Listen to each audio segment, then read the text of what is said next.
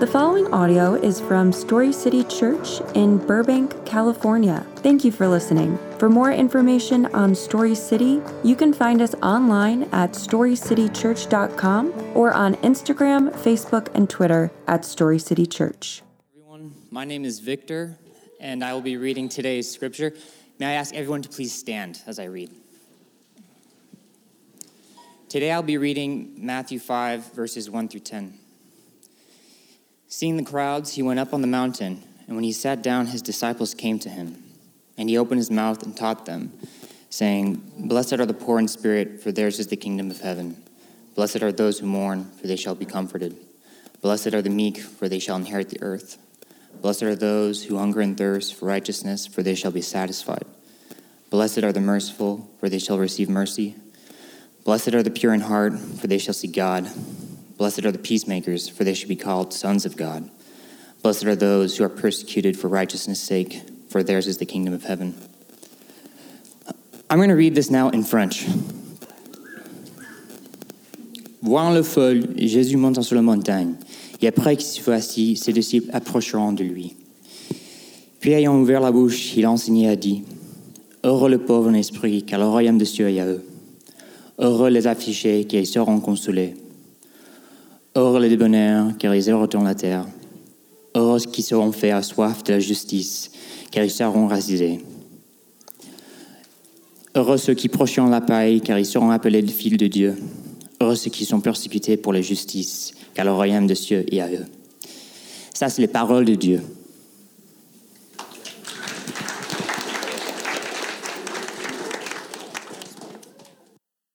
You can be seated. Victor, how many languages do you speak, man? Three. I mean, you're such an underachiever. I don't know why you... I guess I gotta put this back here. All right. Well, good morning and welcome to Story City Church. We are so excited that you are here. Welcome to the Burbank location. Before we go any farther, there are some seats right here in the front in the splash zone. I mean, it's like enough space, so I don't think it's exactly that. But if you're warm outside and you're looking for a little bit of respite, there is a number of seats right up in the front. You'd be good to go. Well, again, welcome, whether you're joining us outside, inside, or online. We are excited to have you here this morning. I say Burbank location because we also have a church in Granada Hills, even though we're all meeting together right now. Story City is a family of churches with the same heart, with the same values and the same practices. And as a church family, we exist to lead communities into healthy relationships with Jesus and each other. Ultimately, that means that we have to be a people who are gospel-saturated. What does that mean? Gospel-saturated means that every one of us is having a daily encounter with God, both in His Word and in action. And to become healthy, we have to learn how to believe the gospel, to know what the gospel is, and to learn how to live it out into community, and then communicate that with our everyday lives. You see, the gospel isn't just that Jesus died and rose again. That's certainly a part of it. But the gospel is also that we are day by day becoming more and more like Jesus. As His apprentices, our old nature dies day by day, and someday when Jesus returns, He will bring heaven down to merge the physical and the spiritual once and for all, and there will be no separation between God and mankind. That is an incredible thing. I look very much forward to this day, especially after the last couple weeks. I don't know about you guys, but there are some days where I wish for heaven sooner than later. I do want to say thank you for your prayers. I would say that after last week, I know Tyler and I definitely felt those prayers. We appreciate them. I can tell you that spiritually, I'm refreshed. I'm still physically and emotionally and mentally exhausted, as are most of the team here, but we really do appreciate your prayers for us. And as we are exhausted, there's parts of our old nature that have come up this week that... there's days where we're just more agitated than other days. I like the word angsty. Angsty is how I feel sometimes. And so this morning I was a little bit angsty, and I was honestly like just praying during worship this morning. I was like, Andy's angsty. How am I not going to be angsty? This is one of those things. But praise God that two things. Here's what you need to know. One, God is in more control than I am, which is a beautiful thing. But two, the power of the Word of God is not based on my ability. The power of the Word of God is based on the power of Scripture. And so God is good regardless of how I feel. And so we're going to stand in that and claim that this morning. Are you with me on that? Amen. Praise God. All right, we've been working our way through the Sermon on the Mount, and we've discovered that everything Jesus has been talking about is to help us understand how the kingdom of God actually works. Like a broken bone that's been healing out of alignment, Jesus has taken our ideas of the kingdom of God and he's broken them to reset them so that they grow back in a healthy way, to understand how it's really supposed to be. And Jesus lays this foundation for us. He says, if we want to know and see God, we have to be poor in spirit. When we're poor in spirit, it will lead us to a place where we mourn our wickedness and our hopelessness without him. It leads us to a place of meekness where we realize that we have nothing good to offer God for his favor and love, but we also don't carry our sin and shame around because those don't belong to us anymore. Jesus took them on the cross for us. Jesus says we can't accomplish this on our own, but we can ask him to want those things, and he will give us that hunger and thirst for righteousness. As God fills us with a hunger and thirst for righteousness, the result is that we become merciful, undivided in our hearts towards Jesus, and we become peacemakers. And so the result of having the right heart attitude leads us to live out our faith in real and tangible ways. In other words, the more we encounter the gospel that God himself has come to rescue and renew all creation through the person and work of Jesus, the more we see the gospel is not just that Jesus came and died and rose again, but it's our continual renewal and restoration to be the people that God created us to be. That's hope. That is hope. The more we're transformed by the gospel, the more we become like Jesus. And then comes the good news. The next part is that we will be persecuted. You're like, why are you smiling?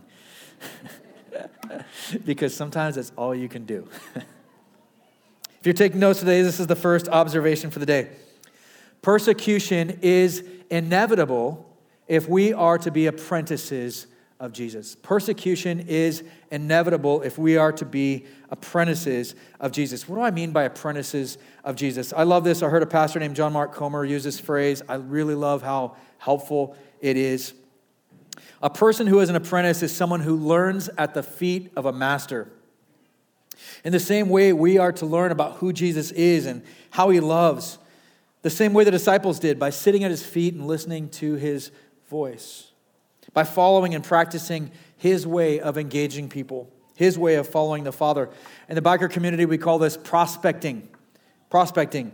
Our people would prospect over a year. And the more time that you spend with your sponsor when you prospect, the more you learn to think and talk and live as a patched member. The more you learn all the nuanced rules, the things that no one talks about, but everyone expects you to understand.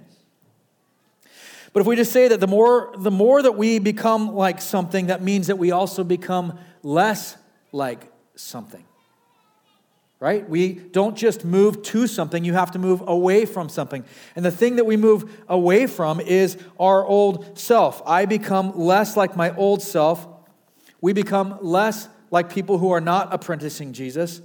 And this is where the conflict actually arises from. Now I want to be clear.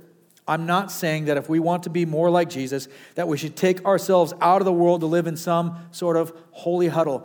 Those of you who are not Christians in the room, just give me a side note here, a reprieve. Christians, we have done a terrible job. We say, God is no longer in our schools. God is no longer in our government. God is no longer... that's actually not true. We are no longer in those places because we have not fulfilled our responsibility to be in those places. We've created our own special things where we have our own special music. We have our own schools. We have our own places where we go, well, we need to protect our way of life. And instead of infiltrating and being a godly example of what it means to be in those places, we create our own little holy huddles and we wonder why we don't have any influence in those places. That's on us. We've gotten to the place where we have our own mints. Testaments, if you haven't seen it. Do we really need our own mints, people?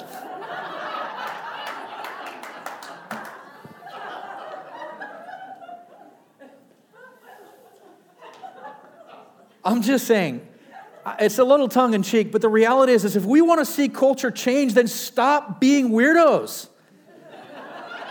Just be normal people right where you live and show who Jesus is, right? We can clap at that, yeah, because that's for us. Holy cow.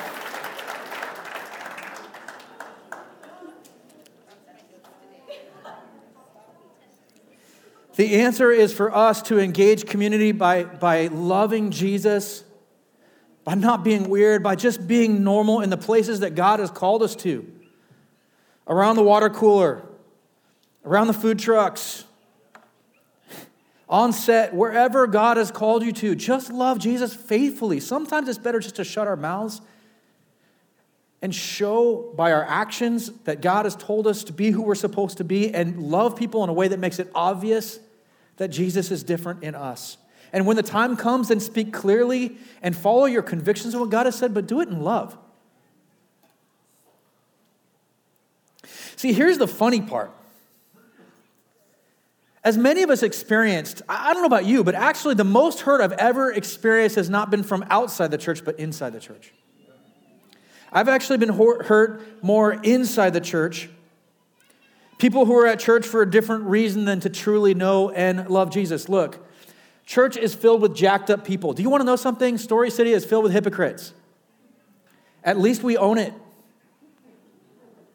You know where liars go? Story City.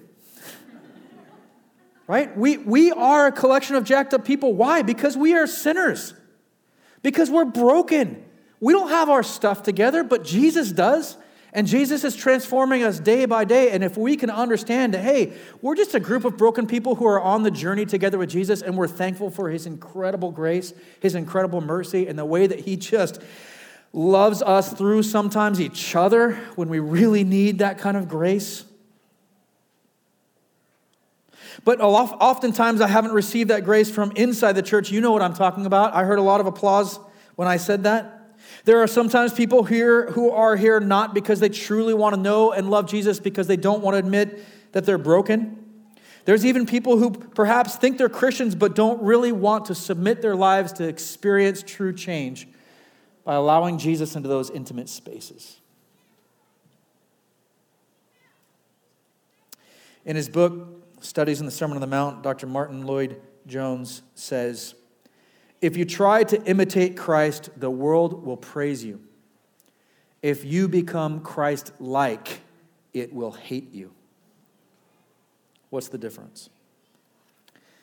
To imitate Christ is to simply be good to the best of our ability. It's moral at its very core. But some of the most moral people that I know want nothing to do with Jesus. Becoming Christ-like is not about being good. We've already established we can't do that well. We can do good things, but we can't do good at its core without Jesus. And so if becoming Christ-like is not about being good, what is it? It's about loving Jesus and his way and his will over ours, over our desires, over our inclinations, over our way of doing things, even over our own reputations. It's to desire Jesus and rely on Jesus with every aspect of our beings. Jesus said he did nothing except what the Father gave him to do. People who don't apprentice Jesus but say they admire him don't really know who Jesus is. If they did, they would hate him just as his contemporaries did. I think many people think Jesus is just a nice man who never really offended anybody, or if he did, it was just the religious people. They think he was a man who was about love, but not a love that includes justice or judgment. And so if we're apprenticing Jesus to become Christ-like, we will experience persecution.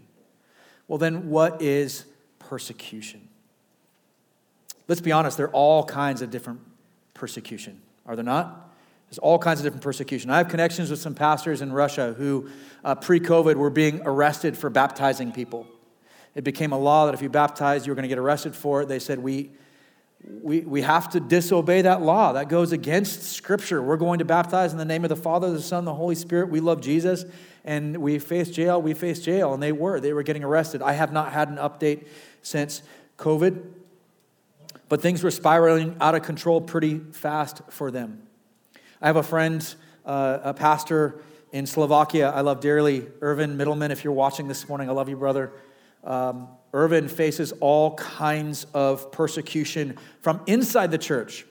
The Catholic Church believes that anything outside the Catholic Church in Slovakia is not only a sin, that he's a heretic. And so families have been excommunicated from the church for allowing their children to go to his church. He hasn't spoken out against the Catholic Church. He's simply spoken for Jesus, and yet his family and he have been persecuted,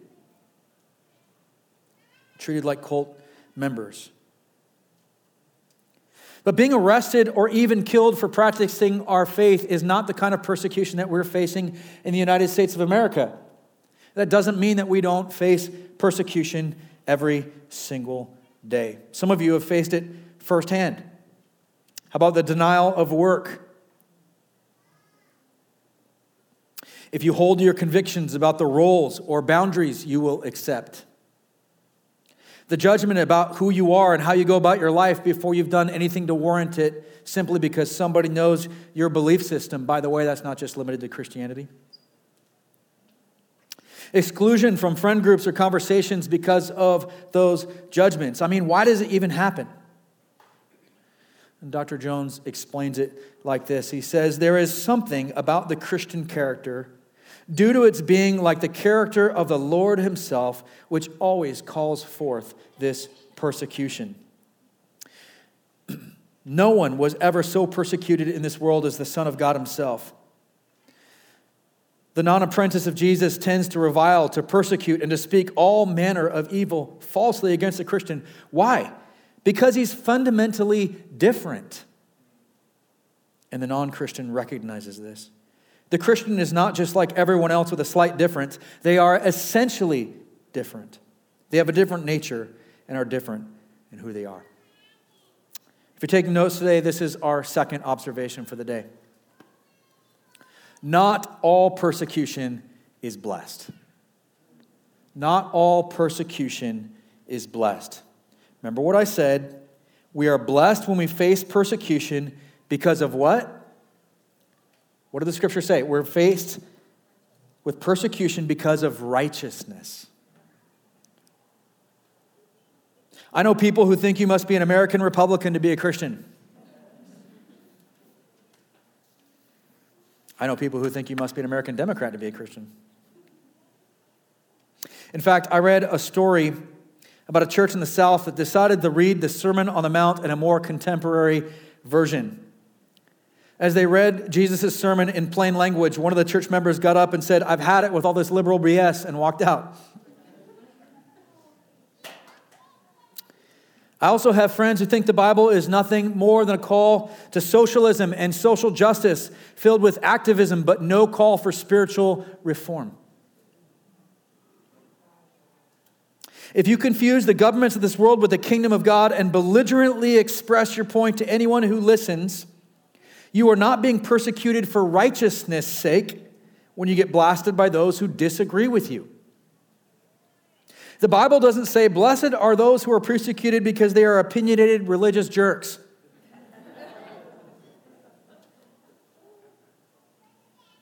It doesn't say, "Blessed are those who are persecuted because they are unwise in how they communicate their faith." It doesn't say, "Blessed are those who are overzealous fanatics." In fact, let's go so far as to say it doesn't even say, "Blessed are those who are persecuted while pursuing a good cause." When Abel was killed by his brother Cain in Genesis chapter 4, it wasn't for anything more than Abel was following the narrow, difficult way of apprenticing, and it made Cain look bad.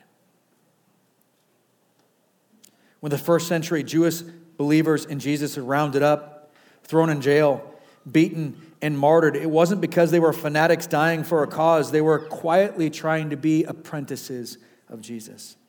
That is suffering for righteousness' sake. Paul tells his apprentice Timothy in 2 Timothy 3:10-12, "But you have followed my teaching, conduct, purpose, faith, patience, love, and endurance, along with the persecutions and sufferings that came to me in Antioch, Iconium, and Lystra. What persecutions I endured, and yet the Lord rescued me from them all. In fact, all who want to live a godly life in Christ Jesus will be persecuted." I'm sorry, let me read that again. I might have read that wrong. Verse 12. "In fact, all who want to live a godly life in Christ Jesus will be persecuted." Jesus was unfairly persecuted, and he suffered. If we are to be apprentices of the Master Jesus, we will be unfairly persecuted and will suffer too. See, the problem is that for some reason, we have this idea in our heads that as long as things are going well, then God is pleased with us and everything is fine.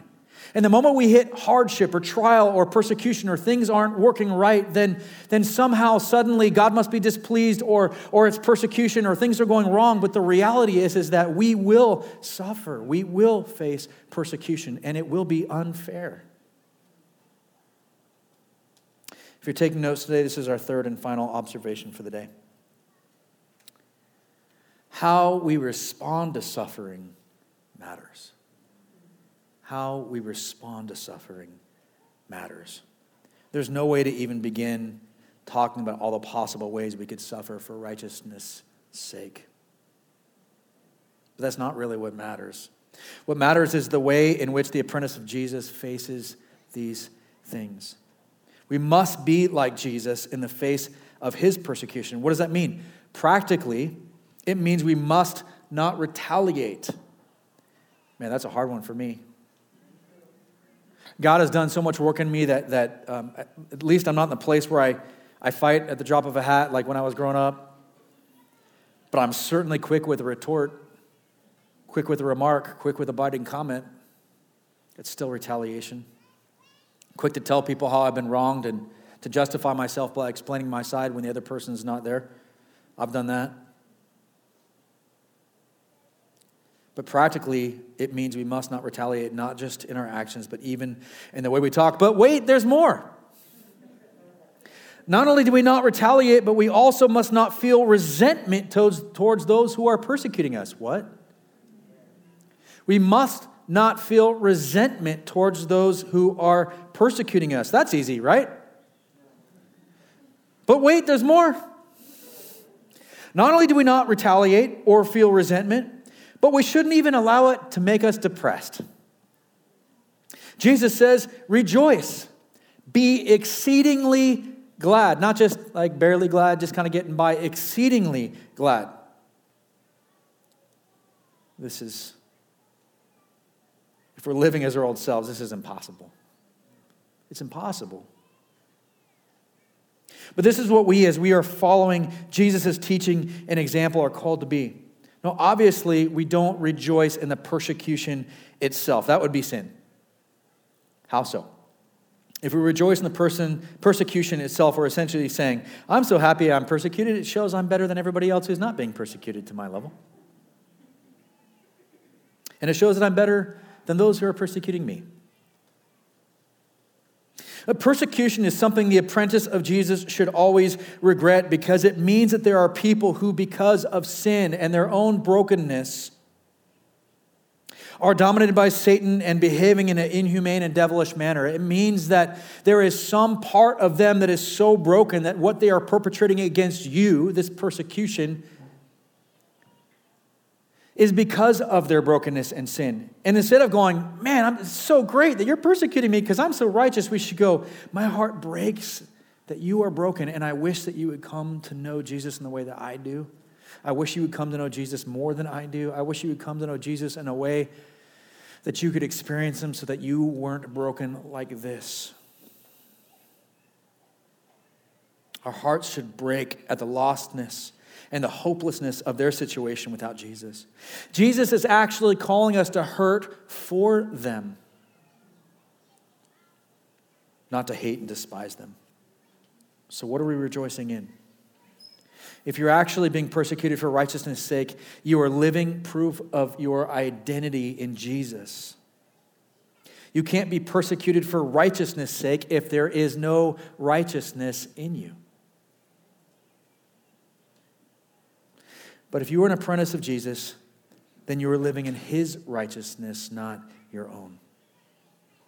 If you're being persecuted for righteousness' sake, then you are starting to look and live like Jesus. That is something we can absolutely rejoice in. That's something that should bring us great joy and incredible satisfaction. That should allow us to go, yes, I can be happy about that. That we're seeing progress, not from our own hard work or effort, but in our spending time at Jesus' feet as we apprentice him, that we're beginning to look like the master. The Bible says that those who persevere to the end receive their reward in heaven, eternal life with Jesus as restored, renewed creation, perfectly reflecting the living God. That is our hope. That's the gospel. We have been saved, we are being saved, and we will be saved. As the worship team comes back up, I want you to know that as apprentices of Jesus, there's something incredible about the fact that we live in his righteousness as a result of his death and his resurrection. We are being made into his image each and every day. And one day he will return and restore all creation to its proper standing before him. We're excited about that here at Story City, and we hope you are too. And so if you want to know more about becoming an apprentice of Jesus, or you want to take the next step and be baptized, or you simply want to ask a question to be prayed for, please meet us at the Next Step table. There's one in the lobby. There is one outside, or you can click on the link online. We would love to pray with you and for you. Let's pray. Father, thank you for your graciousness. Thank you for how good you are. We praise you that it's not our righteousness that we have to stand in, but Father, your Son, Jesus' We thank you that we are enough in him. We love you and praise you in his holy name.